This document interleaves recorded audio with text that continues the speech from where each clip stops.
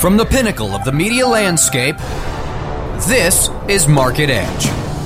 Join your host, Larry Weber, as he discovers the answers from analysts, entrepreneurs, and technologists who are preparing the blueprints for the future of marketing. Hear from those who are taking us to a new age of social media, e-communities, and the blogosphere. Now, please welcome your host of Market Edge, Larry Weber.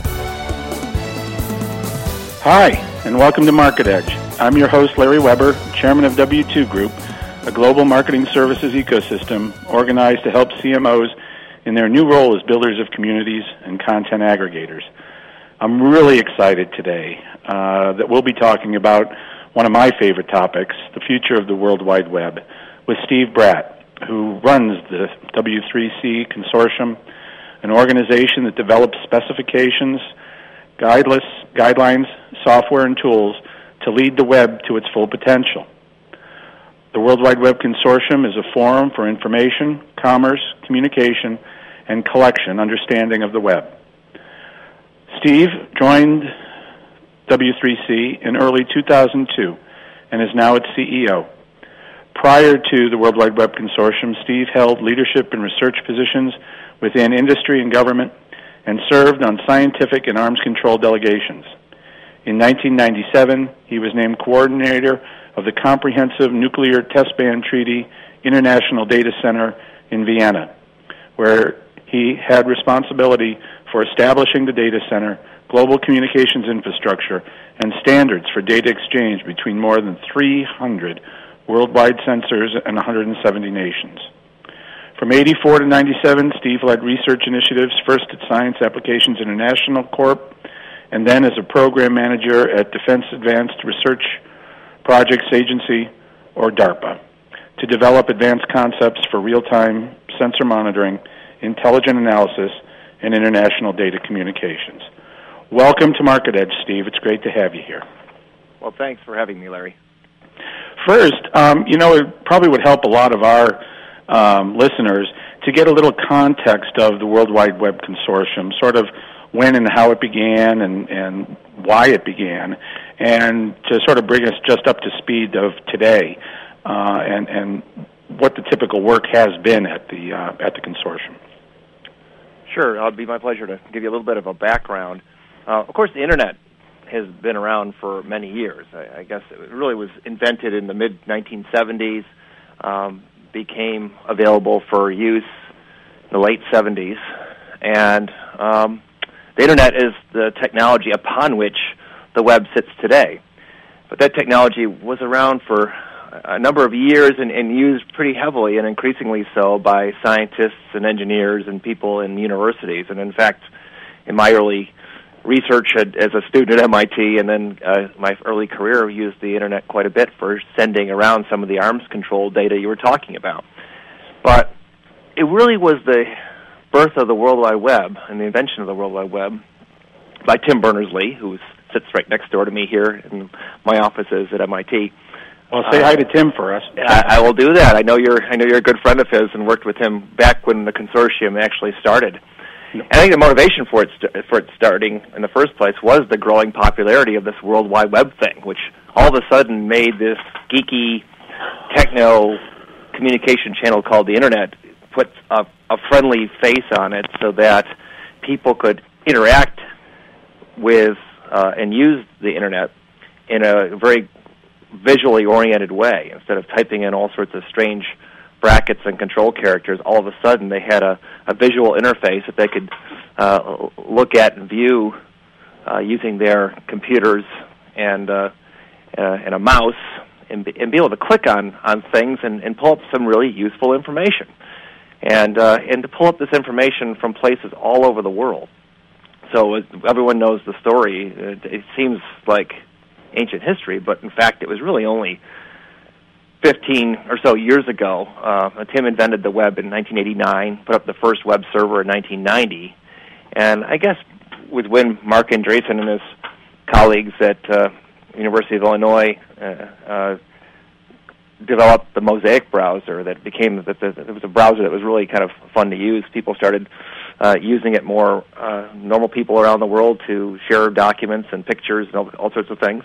And it didn't take long before people both inside industry and outside realized they really needed to standardize this technology that Tim had invented. And really what standards are just forming an agreement on how to do things.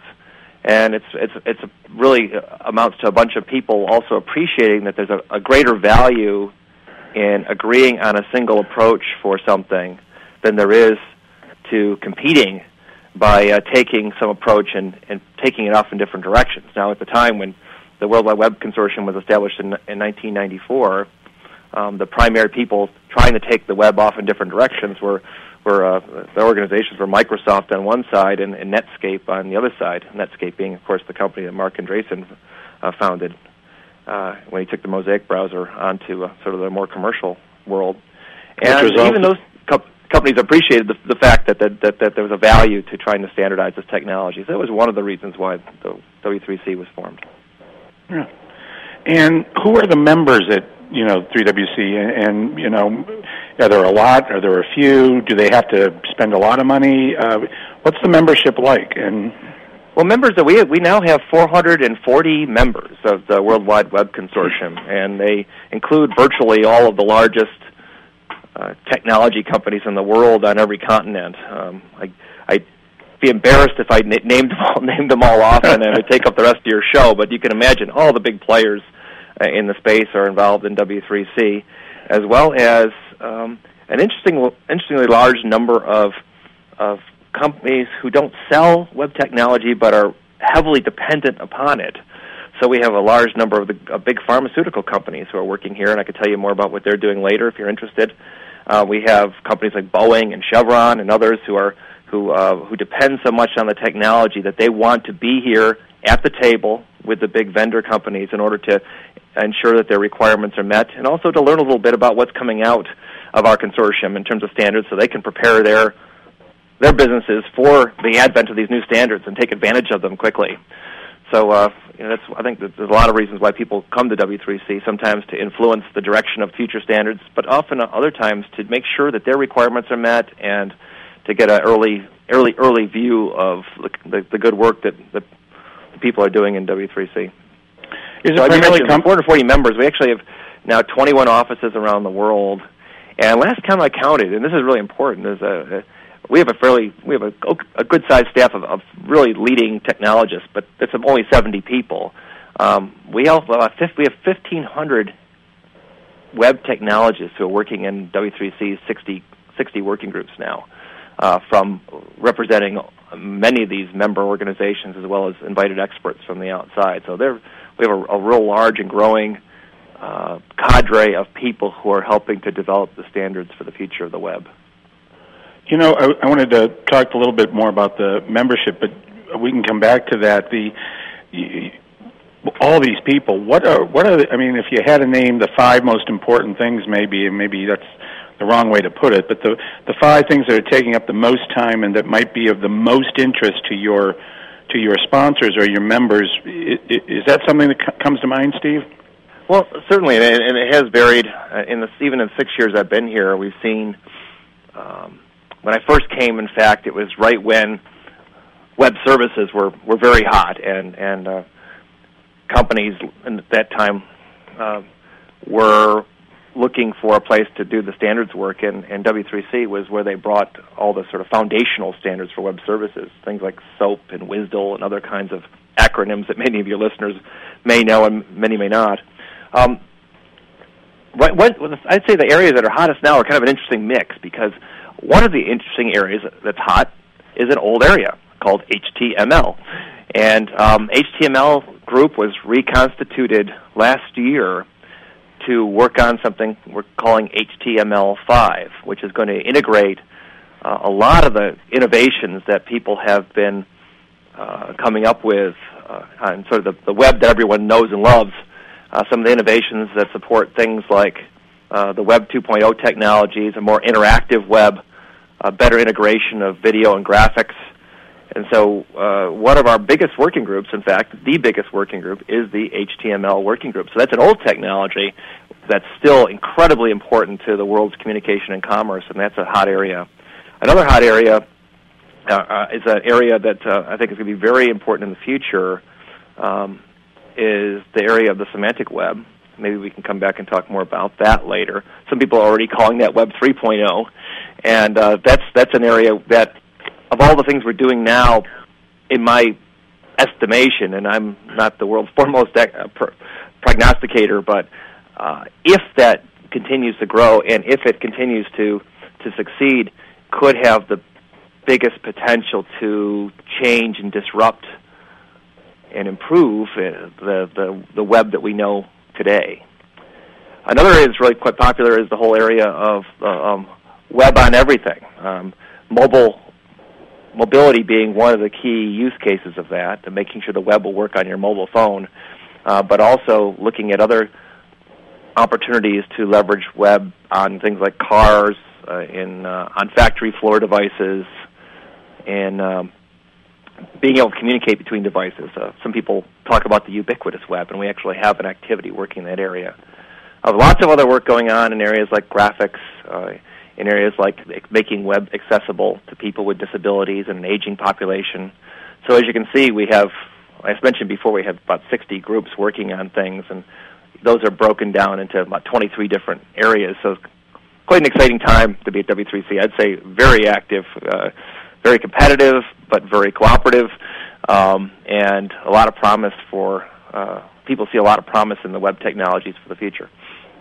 You know, a lot of people, I'm going to want to come back and talk a bit about the semantic web, but a lot of people are talking about right now is rich media, at least in my circles and businesses, and, you know, are the sites of these businesses going to increasingly be, you know, video in nature and highly visual? And the consensus seems to be yes. Is that one of the areas that a lot of these people are working on? Is this, you know, this development of inclusion of far more rich media in the web? Absolutely. That's a really important area, Larry. We in fact had a successful workshop hosted by Cisco last month on the West Coast called Video on the Web. And the idea there was, of course, we know video's all over the web, and we'd say, well, what do you need to talk about that for? But up till now, video is largely a box on a web page, and there's a lot of promise to better integrating the information and the video itself, the information that the video is conveying, with the rest of the web. Being able to click, for instance, on a video and get information about the thing you've clicked on. Being able to have videos that work across, offered by various providers, whether it's the YouTubes or Yahoo or anyone else, and be able to have those things interoperate with other systems and be able to connect them in various ways and describe them. So there's a lot of excitement about the future of video on the web and really making it what we call a first-class citizen of the web.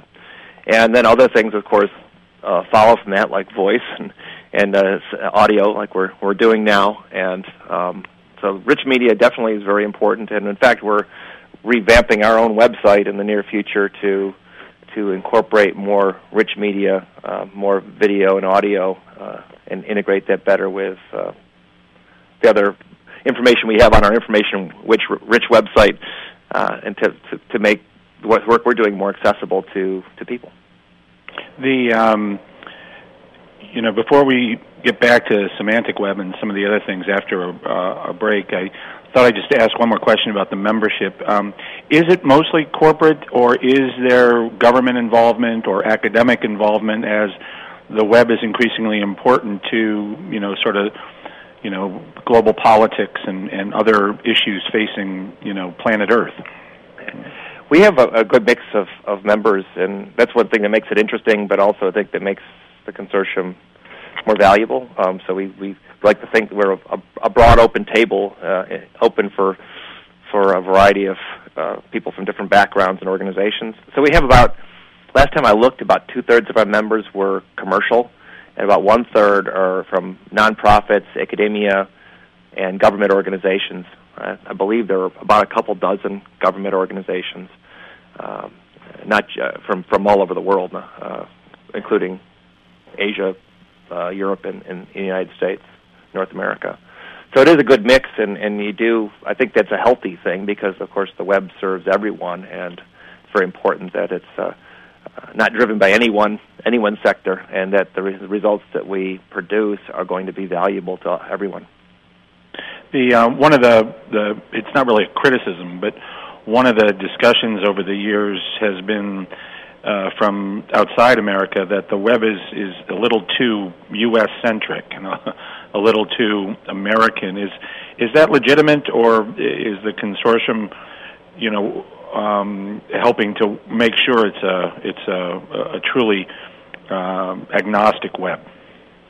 We certainly believe the latter, and I could see where the impression might be that it's biased westward because its origins were in Europe and then and grew fastest in the United States. I mentioned before we have 21 offices around the world, and the last 4 that we've opened were India, China, South Africa, and Brazil. So it shows at least our commitment to expanding the inclusion of people and organizations in the rest of the world, and including the developing world, as we develop the future web technologies. Thanks, Steve. We're going to take just a short break and come back to learn about the future of the web with my guest, Steve Bratt, who's the CEO of the World Wide Web Consortium, or popularly known as W3C, and we're looking forward to it. We'll be right back. Market Edge will continue in just a moment.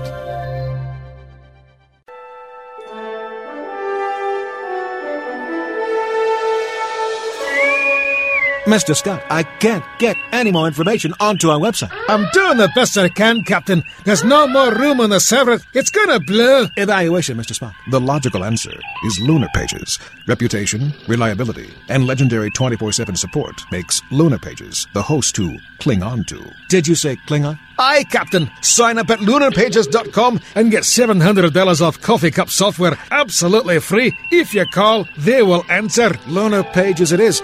Beam us aboard, Mr. Scott.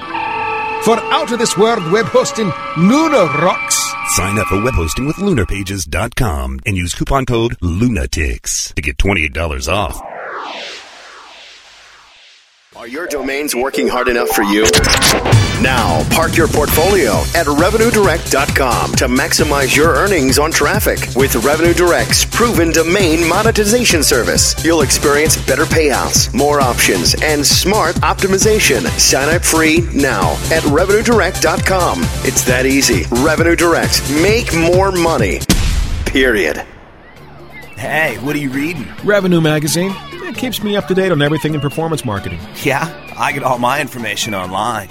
I don't see a computer next to your boogie board there. Well, I've got a regular magazine here. Revenue Magazine is the only hard copy magazine that covers affiliate marketing techniques, search technologies, online fraud prevention, and interactive advertising, branding, and marketing. My magazine's got pictures. Revenue Magazine has everything for online marketers, affiliates, merchants, agencies, and networks. And you can read previous issues, blogs, and more at RevenueToday.com.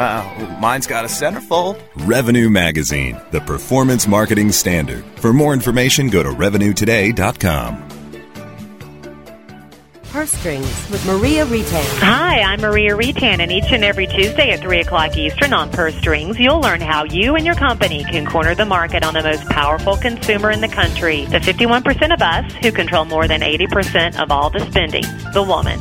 Live broadcast Tuesdays at 3 p.m. Eastern, noon Pacific, or on demand anytime inside the advertising channel. Only on webmasterradio.fm.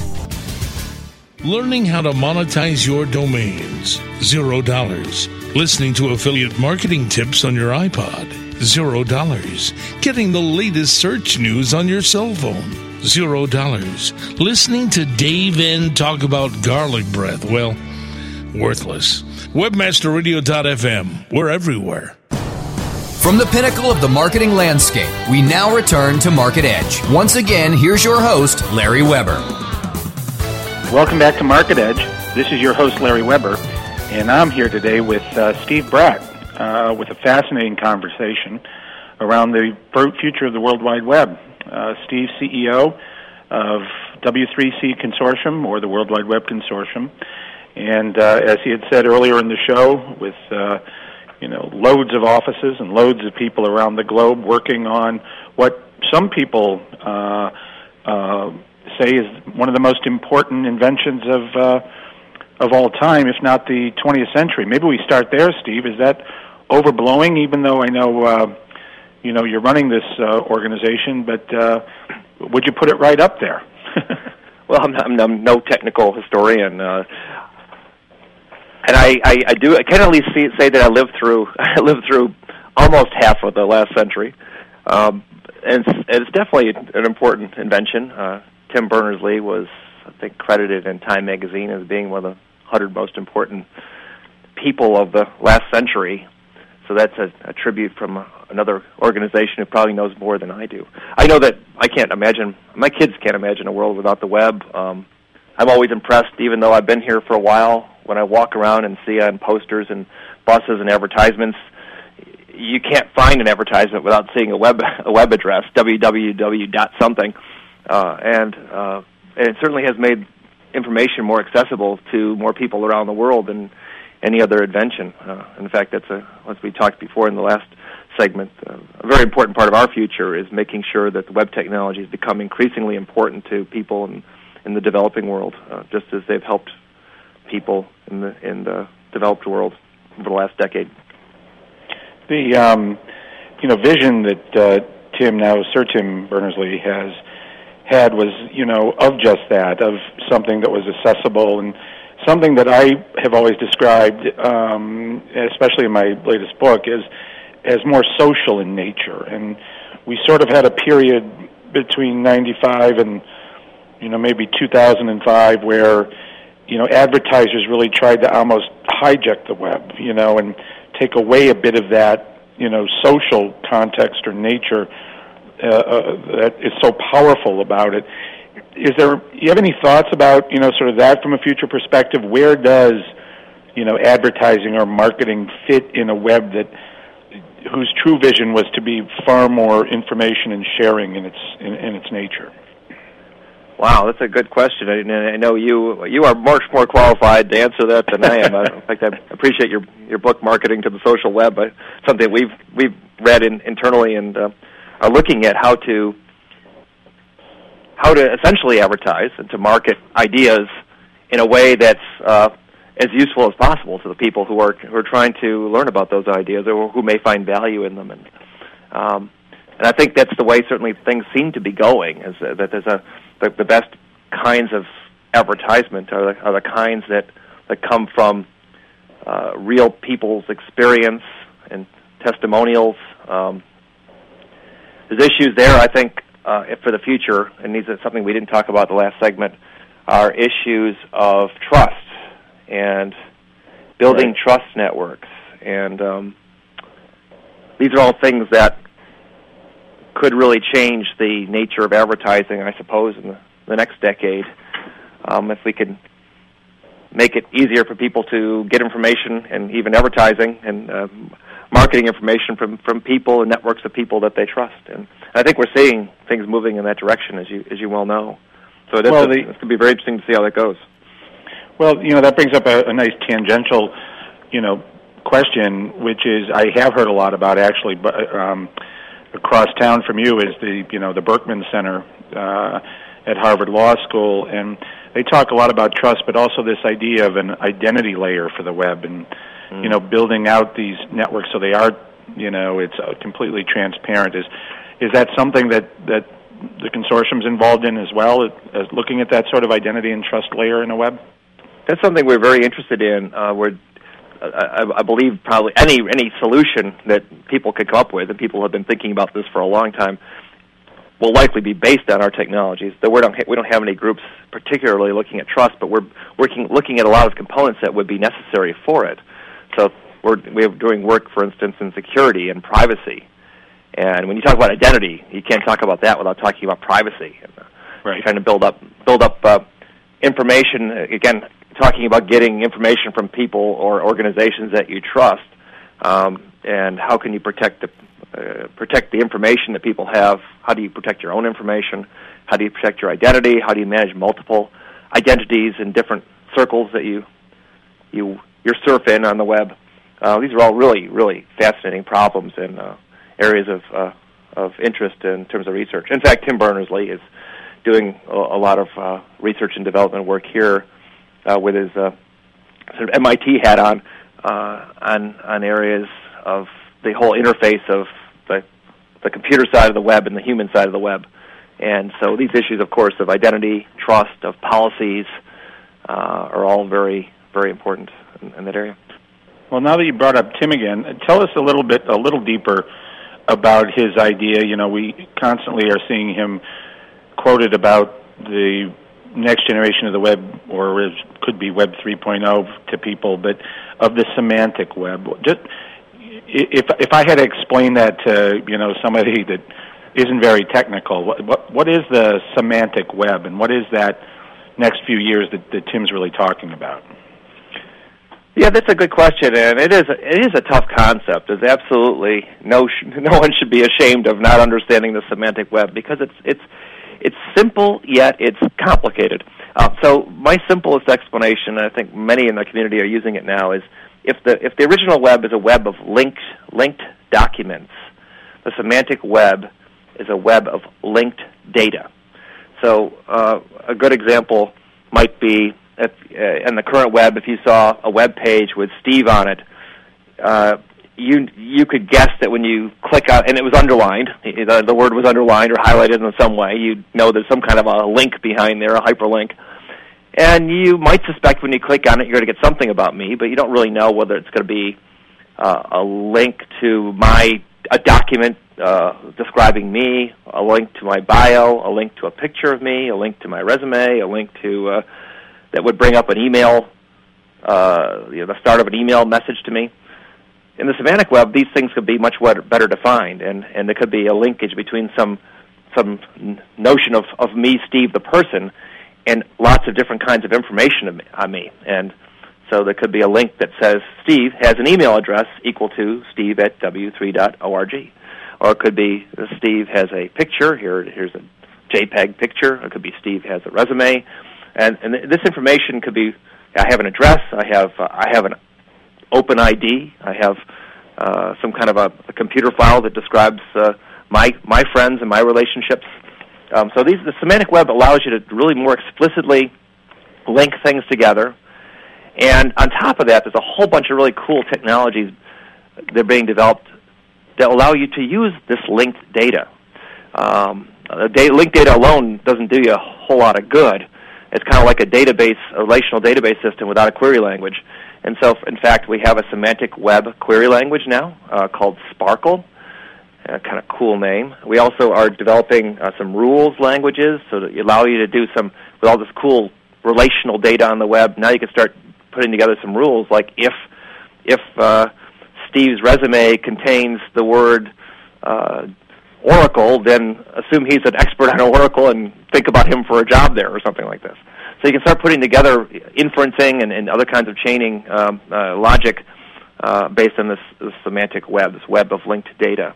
And there's a lot of other cool things happening now. A lot of projects popping up, almost all of them outside of W3C, starting to really use this semantic web. And some of the biggest companies in the world, in fact, down to small academic research groups, are finding that this concept of a semantic web allows you to do some things that are really hard to do in other ways. So I don't know if that helped to get you into the idea, but I'm happy to take any more questions I can to clarify. No, I think that's pretty good. I think one of the things our listeners would be interested in is how does that play with our current sort of software vendors that we're comfortable with and that we play with or that we work with. I mean, is the whole semantic web agnostic to open source or Linux or Microsoft or is it that kind of melding that is going to create Web 3.0? Well, the original, before the web, there's going to be a tension, I think, between people wanting to keep silos, as people call them, and being able to open up your information and data. And there's potential big value to be had, I suppose, in either way. And now, before the web came along, and we were talking about the history of the Internet before, there were silos created that were really, really useful. And people had AOL accounts, people had Prodigy accounts, people had CompuServe accounts. And these silos were really useful. It helped people to actually start making some use of the Internet before the web was around. But the organizations and companies that provided these products, kept their customers within that nice silo. It was really difficult, for instance, for an AOL user to get information from that Prodigy had on their website, for example. I'm sorry, on their internet site. The web opened that up. So, there's going to be some tension, I suppose, as we open up our data. And again, we have issues about privacy and protecting data that shouldn't be world available, that maybe is available to a more limited group of people. Access control, as people say. So, there'll be a lot of interesting tensions there. It'll be really interesting to see how the big and small companies, how big companies take advantage of this new technology, if they do, and I believe they will. In fact, some are. And then also what new companies might spring up that will start taking advantage of this. For example, if we do have information on the web is better defined and the data on the web is more accessible, you might imagine the whole area of search being turned down its head, and it'd be a lot easier to explicitly find what you're looking for example. Some people don't think that's going to work, so we'll see how that all goes. But I should say that one thing I've seen in semantic web from the day I got here till now, as very few big companies were working in the semantic web when I first got here. HP may have been one of the few, and I don't want to slight any others who may have been there. Now we have a lot of large companies that are working in our semantic web working groups. And in fact, we have a whole working group that's focused on healthcare and life sciences, which includes some of the biggest pharmaceutical and healthcare companies in the world are working in that one, for example. So this is a big change from a few years ago. We're really in the stage we're beyond innovation, getting close to the end of the early adopter stage, and getting to the point where if it's going to really take off in the adoption cycle, I think we're going to see some things happen in the next year or two. Well, it's just so fascinating because another way to look at it all is that the web really has become an innovation platform and engine because, I'm reading the New York Times the other day, and to read a headline like, Facebook, is it the Google killer, and, Google's only been around not even 10 years.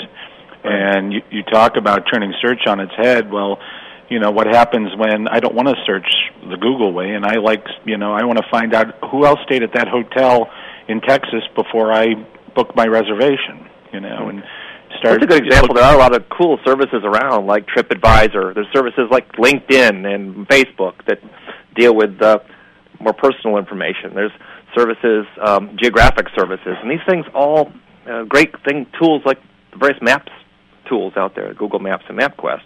And wouldn't it be great if these things could interoperate better? I could just drag something from one application, from my Facebook, and just drag it onto a Google map, or I can take a city name from a Google map and drag it into TripAdvisor and get information about things. If these things were all more interoperable, how much easier life would be for the users out there. I know I was trying to plan a trip to New Jersey last year, and I just wanted to find a hotel that was within a walk to a train station that I could get a train into Manhattan because I had a meeting there, but I didn't want to drive.